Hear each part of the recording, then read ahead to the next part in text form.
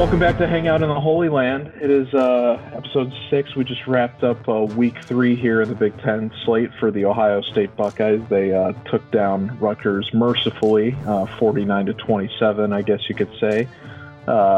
It's a lovely Sunday morning here as we're recording our thoughts post-game. Of course, I'm joined by my co-host, Gene Ross. Gene, how you doing today? Yeah, you are correct. It is a gorgeous Sunday morning. I'm out in Long Island. I think it's 73 degrees today, so not much to complain about in terms of weather in the fall for 70s. But yeah, I'm doing good. I'm feeling good. That's great. Yeah, and I'm normally recording out of Chicago, but I did actually make the drive to Columbus last night, not for the game or anything. My parents just moved here, so just coming to say hi before Thanksgiving.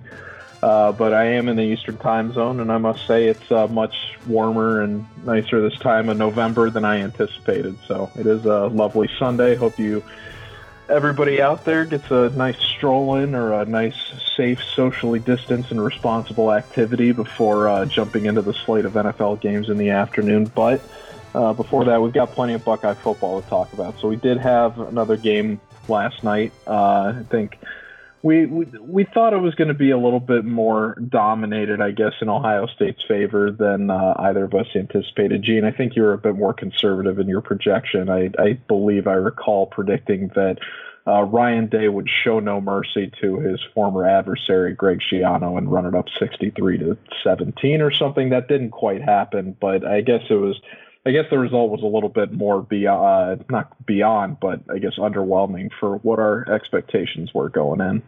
Yeah, I think we were both pretty off on our projections this week. I think we thought this would be a much more of a blowout than it was. And like Ryan Day said in the postgame last night, it was a tale of two halves. I mean, if you would have just watched the first half when Ohio State finished the first 30 minutes up 35-3, you would think that we were heading towards where our projections were looking. But that didn't wind up being the case. The second half was a little funky.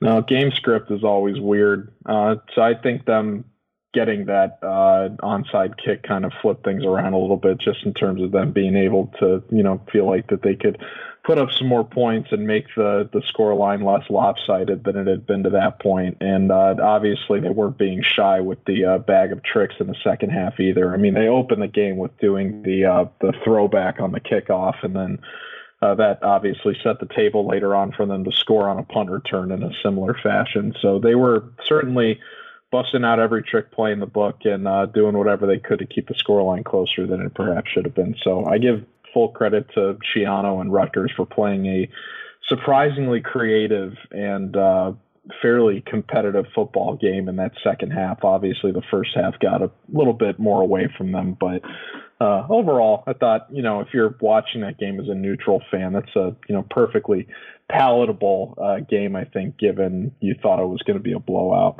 But where would you say your area of concern lies the most at this point after what you saw last night? Because the passing game's obviously still blistering. Fields only missed 4 passes last night. It felt like any time he wanted to dial up Chris Olave or Garrett Wilson, he had them down pat. Elsewhere, I guess there were some things that left to be desired, but offensively or defensively, I'm curious, what's your focus of emphasis right now going into the Maryland game?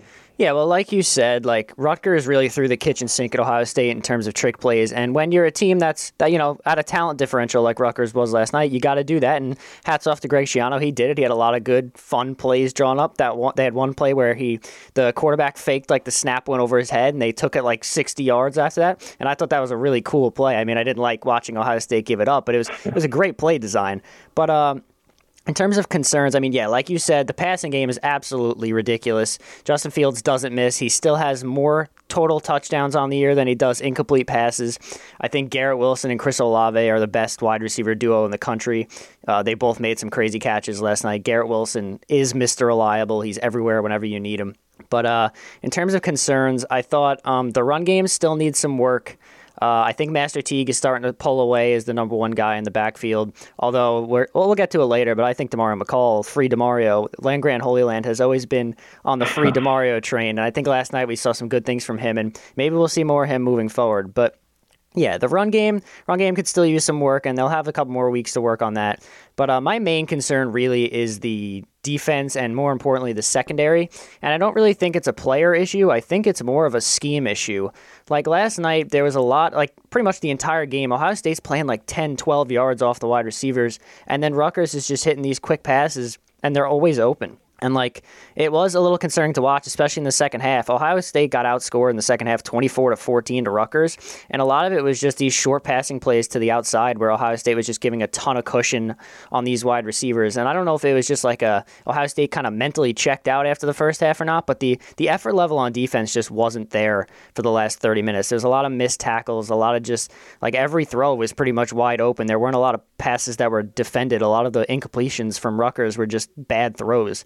And like a competent quarterback could have had a really good night in the second half last night. So I would say that's probably my biggest concern is just the scheme in the secondary, I think, should be more aggressive and kind of play a lot closer to the line like they did last year, which worked really well for them. Well, I'll say this. I said last week I was hoping that this was going to be kind of a stress test for the Ohio State secondary, which, again, is hard to do against, the world-beating Rutgers passing attack. But if you watched the second half of that game last night, one thing that you may have noticed was that outside of when they were starting to get to the red zone and actually threaten for points, the Ohio State defense was not blitzing very often. And that was something that if, you're trying to keep this Rutgers team at bay, which relies so heavily on, either getting enough time in the pocket so Noah Vendrell can throw, those well-placed fades and more accurately placed balls than if he's on the run. They don't want their quarterback to be forced to roll out. They either want him making a pass from the pocket, or they want him, going running upfield to gain yards. And when you blitz the quarterback, you obviously speed up the decision-making process and put him in more of a situation where he's going to make mistakes. I think you saw a bit more of that in the first half, which is why Rutgers struggled to score a lot more. And I'm wondering if in the second half that they dialed back, calling more blitzes when they were outside of obvious scoring situations, just because they wanted to see how their secondary would react to being able to rely on having to play coverage and not having to, lean on the pass rush to be able to force the quarterback to make a decision they otherwise wouldn't want to. I think that would also explain why the sack total was a little bit lower than people probably expected last night. I think Ohio State finished with only one for the whole team, which was really surprising. And it went, of course, to our favorite speed demon, Tuf Borland.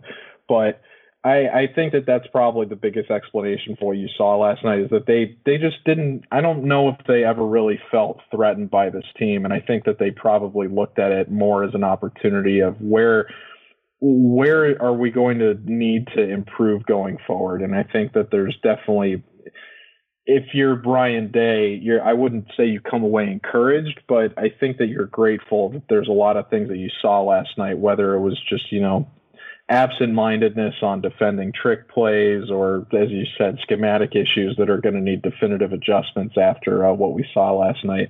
There's a lot of correctable and teachable things that I think Day is grateful he's going to have the opportunity to walk through with his team. And it's crazy to say we're a third of the way through the season, but it still feels like a young season at this point. So I'm not necessarily super discouraged by what I saw with the defense. It's obviously never going to leave a great taste in your mouth when you give up 27 points to Rutgers at home. But I don't know if there was ever a point last night where it felt like the Ohio State defense was going full speed, just in terms of, when schematic or otherwise. I don't think they were throwing everything they had at Rutgers, whereas you definitely got the feeling that Rutgers was throwing the entire playbook at Ohio State. Yeah, absolutely. And just in terms of like the sack numbers, I actually thought the defensive line last night didn't look very good. I thought the interior defensive line, Togiai and Garrett, once again were really good. But I mean, the defensive ends got almost no pressure last night. I mean, Noah Vendrell was forced out of the pocket a little bit, but on most of their throws, and they were quick throws, like I said, they weren't really dropping back, waiting for a play to develop. They were just trying to hit it short because Ohio State was playing off the receivers. But I really thought it was an issue that like they didn't get any pressure against the Rutgers offensive line that, to my knowledge, shouldn't be this world-beating offensive line that they had. So, I mean, that is a little bit of a concern, but like you said, it's all teachable moments. I'm sure Ryan Day isn't pleased with what he saw last night, but it's more stuff to put on film. It's more stuff to work on, and hopefully they'll be ready when they play better opponents like Big Ten East leading Indiana. Yeah, it's suddenly the Maryland game next week as well is quite a that's can't miss TV, and unfortunately I'm going to be at a wedding for that game next week, so I'm very sad I'm going to miss the Terrapins at least on the live installment. But going back to more things to I guess improve and where things need to be going. Another point that I made last week was I was hoping that we would you alluded to this a little bit earlier as well, is with the you see Teague is slowly starting to take the mantle in terms of that RB1 role for this team, and I am grateful to see that because I mentioned last week. It seems like they're still trying to use Trey Sermon as the red zone running back. And I think that in a lot of the instances that you saw last night where they tried to do that, they just weren't able to have a lot of success in terms of, getting the ball moving forward at least 3 yards on every play where they're doing that, so that they're in a consistent situation, either be able to pick up the next first down that they need or get over the goal line. And then one of the only times that you saw Teague used as the red zone running back last night was in that touchdown he had before the end of the first half. And he went in fairly easily. I mean, Teague right now, just for being a downhill runner, he's better at recognizing where the hole is than Sermon is. And then he's just better at getting to the hole, and the extra step faster that he needs to be in order for the play to be made than Sermon is as well. And he doesn't have that same, open space mobility that I think, Sermon has shown he's had in the past. But Teague should absolutely be getting the red zone carries, and he should definitely be getting the bulk of the, front first and second down carries going forward in this offense as well. And Sermon, he had some encouraging moments last night. He had his biggest run of the season in the fourth quarter, but he just doesn't, I don't know how explosive of a player he was at Oklahoma, but he just doesn't look like he has, I guess, that same burst that made him such a valuable player for their offense. He still looks like he's trying to just bring himself back a little bit. And, Chambers was okay last night. The fake play for Ohio State on the punt was obviously big, but then he had that fumble late in the game that probably would have allowed Ohio State to get over 50. It'll be interesting to see, as you kind of talked about earlier, whether Demario Call starts to slowly get more burn, as we've seen Sermon not necessarily be super, impressive.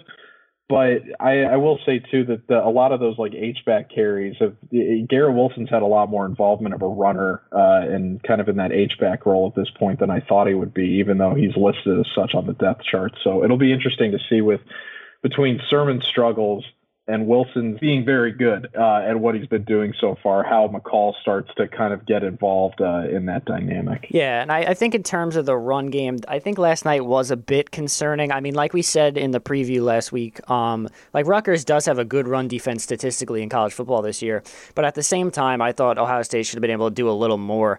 If you take out Sermon had that 36-yard run in the fourth quarter, and Teague had a 25-yard run to start the game as Ohio State's first offensive play. If you take out those two long runs, Ohio State only averaged 3 yards a carry between Sermon and Teague. So that's not good. That's not going to get it done against good opponents.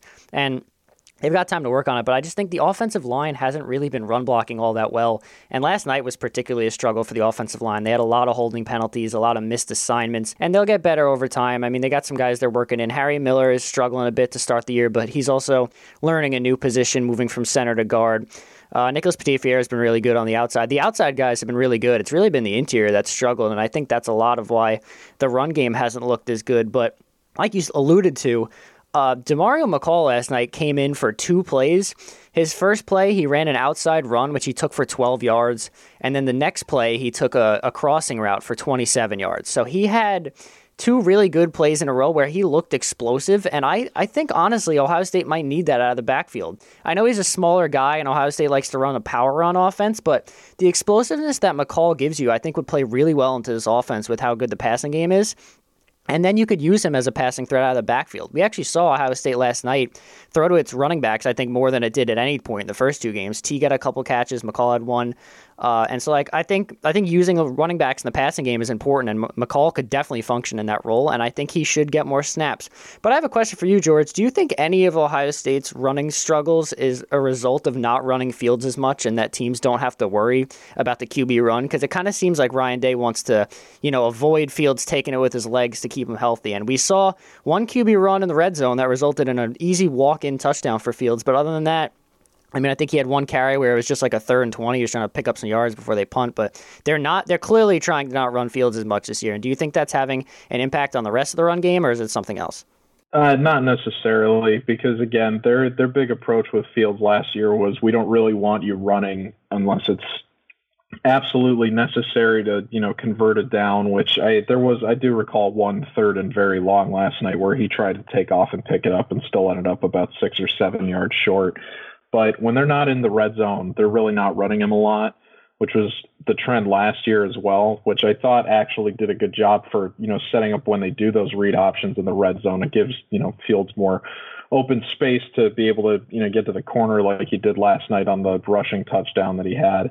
So I don't necessarily think it's them trying to coach down Fields running. 15 carries in the Nebraska game.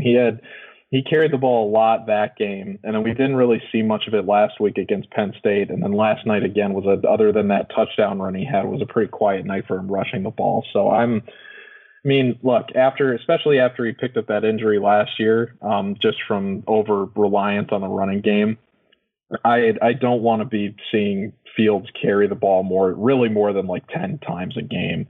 I know how effective he is as a rusher, but it's, I think it's the same thing that you could say with the trick plays last night. Rutgers ran 10 of them, and some of them were good, some of them weren't so good. But I think the trick play that stood out to everyone for the whole game was the one that Ohio State ran on the fake punt that went for a 60, maybe not 60, but it was an incredibly big momentum swinging play in the game for Ohio State in terms of being able to not give the ball away and have the potential to go up 3 scores. And they rip it off on what was a close to 40-yard run from their 3rd string running back. So that, I think, less is more, I guess, is what I'm trying to say with that long-winded analogy.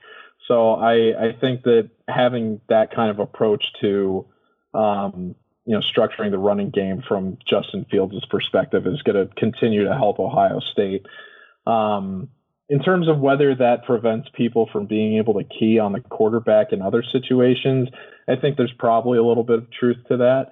But I think the biggest struggle right now really can just be attributed to the fact that there's 2 guys in this zone running game who are not familiar with playing alongside, the people that they're playing next to. And chemistry is extremely important when you're trying to put together these zone runs. And, I harped on Harry Miller last week, not for necessarily being bad or anything, but just him being the guy that I think visibly has to get or has to have the most improvement in this offense this year and going forward. And I thought it was funny. I saw there was a lot of positive press about Harry Miller last week, just in terms of being a really interesting guy and wanting to sail across the Atlantic and own a bookstore. And that's all great. But, I would just love to see him get, the zone blocking and his chemistry down right now with Thayer Munford and Josh Myers. Because, again, you saw it last night. There were times where he and Munford didn't quite have it worked out who was supposed to get the guy at the line and who's supposed to go pick up the linebacker at the second level. And then, Teague, thankfully, is just explosive enough to be able to get past those unblocked linebackers and kind of rumble ahead for another 3 or 4 yards or convert the first down. But again, you're not seeing the guards and the tackles get to the next level and make those next level blocks, which really spring those bigger run gains open that you saw a lot last year. Because, even though Jonah Jackson was a transfer, the guy knew exactly – the guy was incredibly smart, one of the smartest players on the team, and had enough experience to, fit right in with a complicated zone blocking scheme like this. And Brandon Bone was just an absolute mauler at right tackle, so he was a natural fit for a position for a scheme like that. Now you've got Petit Frere, who has been, I think, very solid, but again is still young and still learning where he's got to be and kind of working out his chemistry next to Wyatt Davis. Davis has not been the world-beating guard that I think a lot of people expected him to be this year. I think, him and Shaun Wade have definitely not quite lived up to that, upper echelon first-round NFL talent billing that a lot of guys had them pegged as going into the season. Not saying that they aren't still there, but they definitely need to be showing some improvement, I think, if they want to remain in that status by the time we get to the end of the season.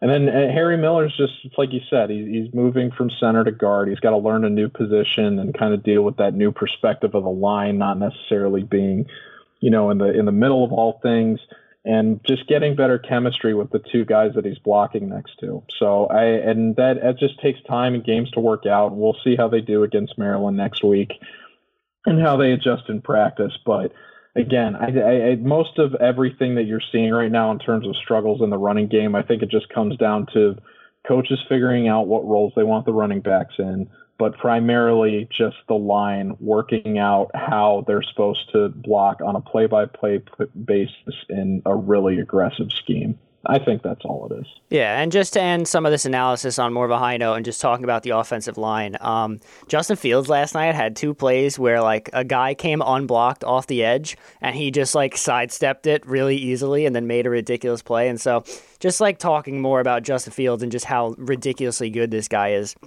On the year now, he is 72 for 83 passing, so 11 incompletions, for 908 yards with 13 total touchdowns. So, this dude is having an unbelievable year. I think he's firmly entrenched in this Heisman race, if not ahead right now. I know Mac Jones is putting up crazy numbers at Alabama, but just in terms of efficiency, Fields, the guy does not miss. I think he had two bad throws last night. But other than that, I think the other incompletions are literally I'd say 70% of his incompletions this year have hit a wide receiver in the hands. So, he's just nuts. He had maybe his most pretty throw of the year to Garrett Wilson in the corner of the end zone last night, which was just the touch on the throw is incredible. The hands by Garrett Wilson are incredible. And this passing offense right now is pretty much unstoppable. And if they had a run game too to go along with it, I think they'd be probably the best offense in the country. I don't know how any defense could stop it, but without it, they're kind of one-dimensional. But at the same time, I think the passing offense is good enough that you can honestly overcome a lot of those struggles in the run game with just how explosive this passing game is. We finally saw, Juice Man, Jameson Williams get a touchdown catch last night. He scored the first one. It's good to see him get involved. Jeremy Ruckert has become a very big red zone threat. He's killing it. He has 3 touchdowns in the last 2 games. I really like Jeremy Ruckert, how he's looking this year. And, Ohio State fans love seeing getting the tight end involved, so that's always good. He's probably one of the better tight ends Ohio State's had in recent memory, too. So it's good that they're working him into the offense and not just going with Wilson Olave. But once again, it was the Wilson Olave show. They finished with 11 catches for a combined 168 and 3 touchdowns. So they're still clearly the top dogs, and this offense will be fine as long as they keep putting up those kind of numbers and Justin Fields and Chris Olave and Garrett Wilson keep their chemistry up. But yeah, the run game's something to work on, defense something to work on, but I don't think it's anything overly concerning, and they got a better team next week against Maryland coming up, so we'll see how some of those things play out. You bringing up, keeping Olave and Wilson just reminded me that Wilson did briefly, I think, get hurt at the end of that game last night when he was returning punts, or a punt, I believe. And if there's one big room for improvement, I think that we do need going forward, it is going to be special teams. Last night was definitely not up to the standard that I think most people expect it to be. And people probably expected that going in just because Haubeil was hurt, that maybe the kicking wasn't going to be as good, but obviously the kick coverage wasn't as great as it could have been. The punt return unit, or the punt coverage unit rather, obviously needs a lot of help, and I think they just need to figure out one punt. I don't know if they plan on expanding McCall's role going forward or what, but if they're not going to do that, I think that McCall should pretty much be doing full-time returning, and that the guy that looks like arguably the second or third most important player in the offense right now, and Garrett Wilson, probably shouldn't be returning kicks. Yeah, I'm fully on the train that your most valuable player should not be returning punts and risking injury. I think they used a couple different guys last night. Jackson Smith and Jigba returned one. They had McCall do a couple, and I'm fine with either of those guys doing it the rest of the way. You cannot afford to lose Garrett Wilson this season. He is way too important to your offense, and I don't want to see him returning punts, regardless of how explosive he might be. He had a couple nice returns, but I think the risk outweighs the reward in this case, and I'd rather we just fair catch the punt if Garrett Wilson's back there, if you just want the sturdy hands, but I don't want Garrett Wilson returning punts anymore this season. That was a little bit of a scare when he went down, and we cannot afford to lose that guy. No, if you're one of the most important Ohio State football players on your team and your name isn't Ted Ginn Jr., you should not be on the punt return unit, in my opinion. But I do think it's kind of funny. I started out saying, it was Rutgers. It's not that serious. They weren't playing half the game, and then I've been pretty negative this whole podcast. But to kind of try to swing things back in the positive light of where you were going earlier, I think that the path to the Heisman for Justin Fields at this point is pretty set. If he ends the season, and I can't believe that we can even say this a third of the season in, if he ends the season with more touchdowns than incompletions, and if he gets a school that has had I think they showed it during the game last night, Ohio State's only had 5,000-yard receivers in the history of the program. If he gets Garrett Wilson and Chris Olave to have 1,000-yard seasons with 10 touchdown catches in just 9 games, give Justin Fields the Heisman Trophy. Don't even bother inviting anyone else to New York. I mean, that's completely insane. I don't know if there's any other quarterback in, a traditionally, I guess, more, well-rounded program that isn't just leaning on air raid or anything that's had that kind of passing efficiency success at the Power 5 level. I mean, that would be absolutely unprecedented. I would be very curious to see who the second person would be to coming close to having more touchdown passes than incompletions, because it's total lunacy. And especially after, Trevor Lawrence didn't get to play last night and Clemson went down. I don't know how much that hurts him as an individual candidate, but, as we get towards the end of the season, team narrative starts to take at least a little bit of a shape in terms of evaluating Heisman candidacy. You wonder how that's going to impact Lawrence's case at the end of the year that he missed these 2 games. So it'll be. I know they probably don't want to hold people missing games against players just because obviously that impacts, even someone like Justin Fields a bit unfairly. But it'll definitely be something that I think gets factored into conversations as we get towards the end. But I've tried not to talk about Fields too much just because, number one, it's probably going to be the subject of a film review that I do for this week. Is just him insanely hitting all these open passes again. But it's kind of obvious if you watch the game, if Ohio State wasn't going to have the accelerator down on the run game, which they still don't at this point, they were going to need to throw. And every time they were throwing, they were basically hooking up with whoever they wanted to. And we're very spoiled as Ohio State fans, and that makes us, that makes it kind of boring when Fields has a game where he scores 6 touchdowns. So I think it's just all about perspective a little bit with respect to that.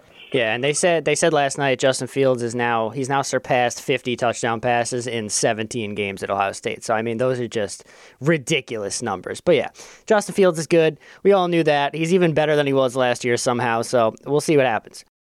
I'd like to start getting into some of you guys' tweets. We had a bunch of them, not as much as the Penn State game, but we had a bunch of them this week. And a lot of you guys, thinking similar, seeing a lot of the same things we are.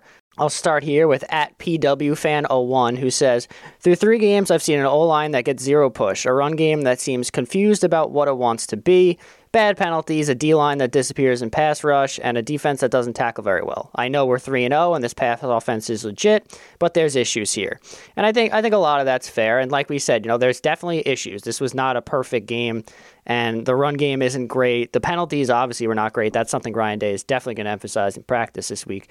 But yeah, the defense, in terms of the defense tackling, I think that's kind of an issue we've seen across college football, where just a lack of weird spring, weird offseason, guys didn't get to have full pads for as much as they usually would. I think that had a big effect on tackling this year, and I think across college football, that's just been like a massive issue. I've seen more missed tackles this year than I've ever seen across the board. But yeah, Ohio State's tackling last night was not good. There were a lot of missed tackles, but especially in the secondary. Although there was one play where I think it was Pete Werner. He tackled the guy, but he rolled the guy. I think it was Cruikshank. He rolled over him and then picked up another 10 yards, which that's just unfortunate. But there were a lot of plays where it was just you got to make that tackle, and they didn't do it.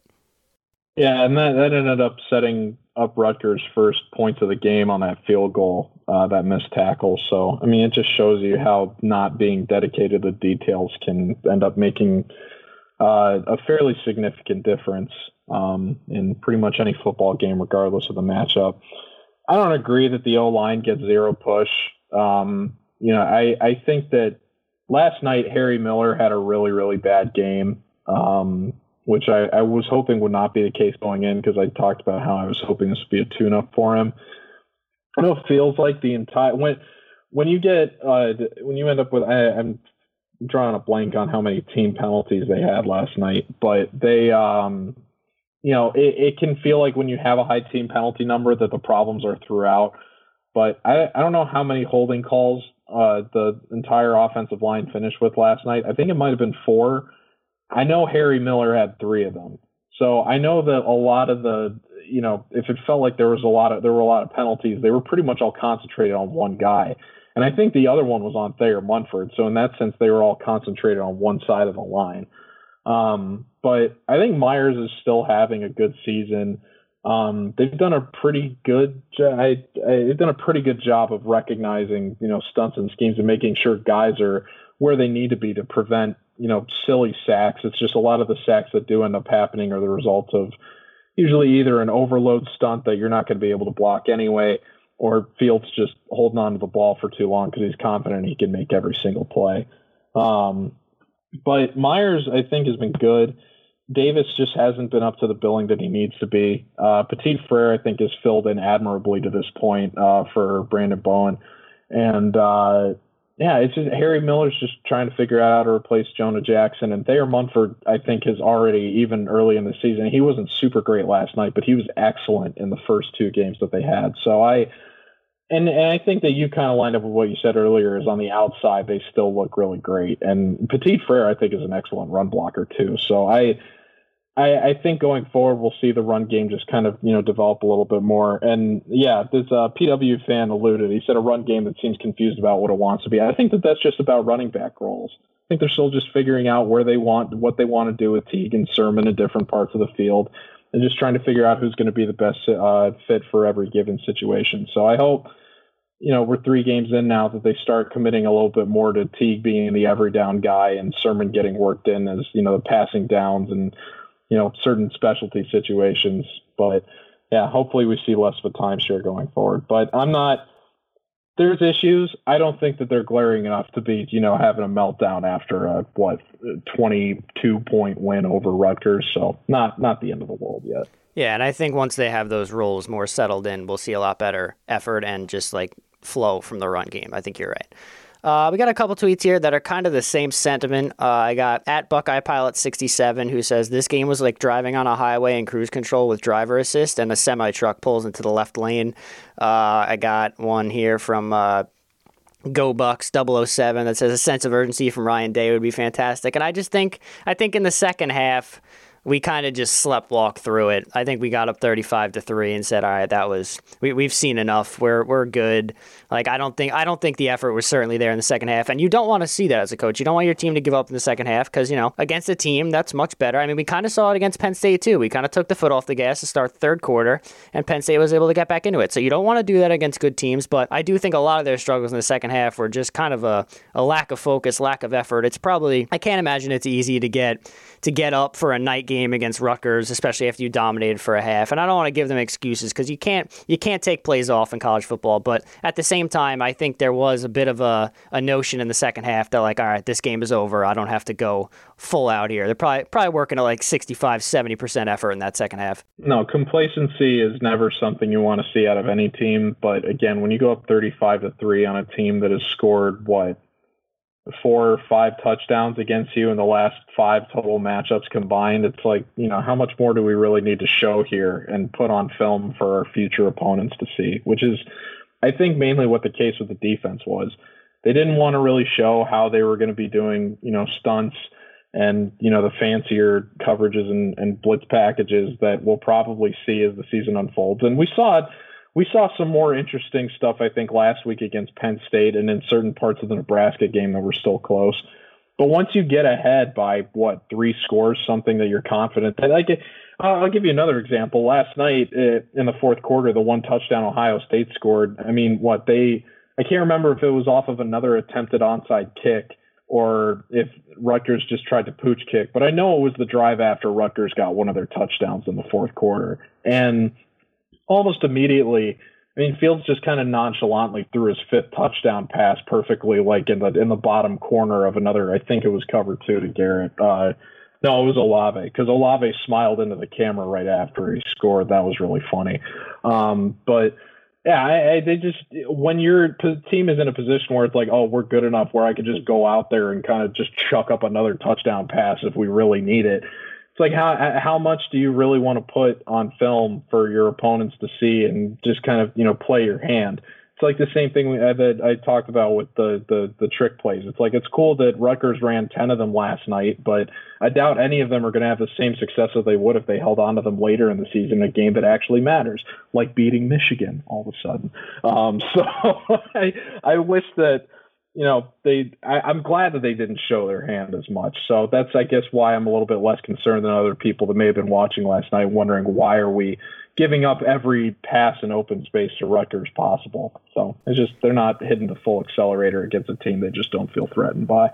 Yeah, and we'll just do one more tweet here. A lot of people had a lot of the same stuff, concerns about the run game, concerns about the O and the D line. We talked a lot about that stuff. But at Don Mateo says he made 3 points. He talked about McCall needing the ball more, the O line not being great in the run game. But one of his points was that he doesn't think Shaun Wade has the killer mentality of a lockdown corner, especially with Ohio State playing in this soft coverage like they've been. And I do think that, teams have kind of picked on Shaun Wade here a little bit early in the year. I know he's trying to adjust to his new role outside, but he let up another touchdown last night. He kind of got mossed. I mean, he's kind of run into some bad luck here where guys are just making some ridiculous plays on him in the end zone. But this isn't like a thing we saw last year with Okudah where teams were scared to throw his way. Teams are not scared to throw at Shaun Wade early in the year. They're testing him early and often, and he has not played particularly well to start the year. I'm sure he'll be fine, and we know what he can be, but it's been a bit of a struggle here early in the season for Shaun Wade. It does feel like he is hunting interceptions a little bit. I will say I think that might have been part of the reason why his coverage was, soft and then too tight. He just couldn't quite figure it out against Penn State. And then last night on the touchdown he gave up where he got face caught on by the tight end, you could see he was kind of trying to reach up with two hands and go for that pick, and the tight end was just bigger and got a better jump and was just able to get more extension to go up and make the catch. So it's unlucky. I think he's had a bit of an unlucky start, and go figure, teams are going to throw more on you when you're down 3 scores early on in the game and they need to get back in. So that's just more opportunities for the corners to get exposed. But I think the secondary overall is in a bit of a crisis state right now, just with having so much passing volume thrown their way at this early stage and Cameron Brown getting hurt. There was another touchdown last night where, it wasn't a touchdown, but it was a 3rd down and goal incompletion for Rutgers where it looked like Vedral had a relatively nice ball thrown to the back of the end zone, but his receiver couldn't quite locate it. But what was worse was if you were watching, Sevyn Banks never even got his head turned around to locate where the ball was. So if the ball had just been placed a little bit better, the receiver had found it earlier, that almost certainly would have been a touchdown for Rutgers, just because the face guarding rule still stands in college football. And if you're not getting your head turned around to be able to make the play on the ball, they're usually going to call you for that every time if you make any kind of contact. So I think I need to see a little bit more out of everybody in the secondary, not just Shaun Wade, but I think Shaun Wade's been more unlucky than anything else. It's never easy having to guard the team's toughest receiver pretty consistently, and then when the team is going to be in hurry up and throw the ball mode as much as we can to try to get back in a game, it just leaves you with more opportunities to get exposed. I will say before we wrap up, I as someone that drove the 6 hours from Chicago to Columbus yesterday, I really appreciate that tweet you alluded to earlier that said the game was like driving on a highway cruise control with driver assist and a semi-truck pulls into the left lane. Because that's exactly what happened to me last night while I was streaming the game on the way to Columbus. So I very much resonate with that tweet. So thank you very much, Buckeye Pilot. And Colin Ridgway, who I think replied to the tweet that we just did that was talking about Shaun Wade, compared Harry Miller's descent to that of Isaiah Prince. So I really, really hope that isn't the case, because Prince was a player that I really liked going into his last season. And then he started getting beaten by every Iowa and Michigan State edge rusher in the book, and that was not fun to see. So Harry Miller, we're still holding out hope for you, buddy. We just I'm not at Isaiah Prince levels of concern about Harry Miller yet. I don't think I'm even close to that yet. Thankfully not. All right. Well, that's about all the thoughts we have in the immediate aftermath of this Rutgers game. I want to thank y'all for tuning in once again, and we will be back on Wednesday with a preview for the Maryland game, which suddenly is a very hot game on the Ohio State schedule after the Terrapins managed to take down Penn State this past weekend in a perhaps more impressive fashion than Ohio State. And, put James Franklin on the hot seat at 0-3. So the Terps We thought that Ohio State was going to have this just lull of a stretch until they got to Michigan, but it turns out the Michigan game is the easy part, and this Rutgers, Maryland, Indiana stretch is actually the toughest part of the season. Who would have thought? Yeah, that's quite a gauntlet. 2020, go figure. Well, that's we'll have a full preview for you guys for the Maryland game on Wednesday. Break down everything you guys need to know going into that. But until then, again, we want to thank y'all very much for tuning in today. And for Gene Ross, I'm George Eisner. Thanks for listening to Hang Out in the Holy Land, and we'll be back in your ear on Wednesday. So thank you very much, and take care. We'll talk to you soon. See you Wednesday.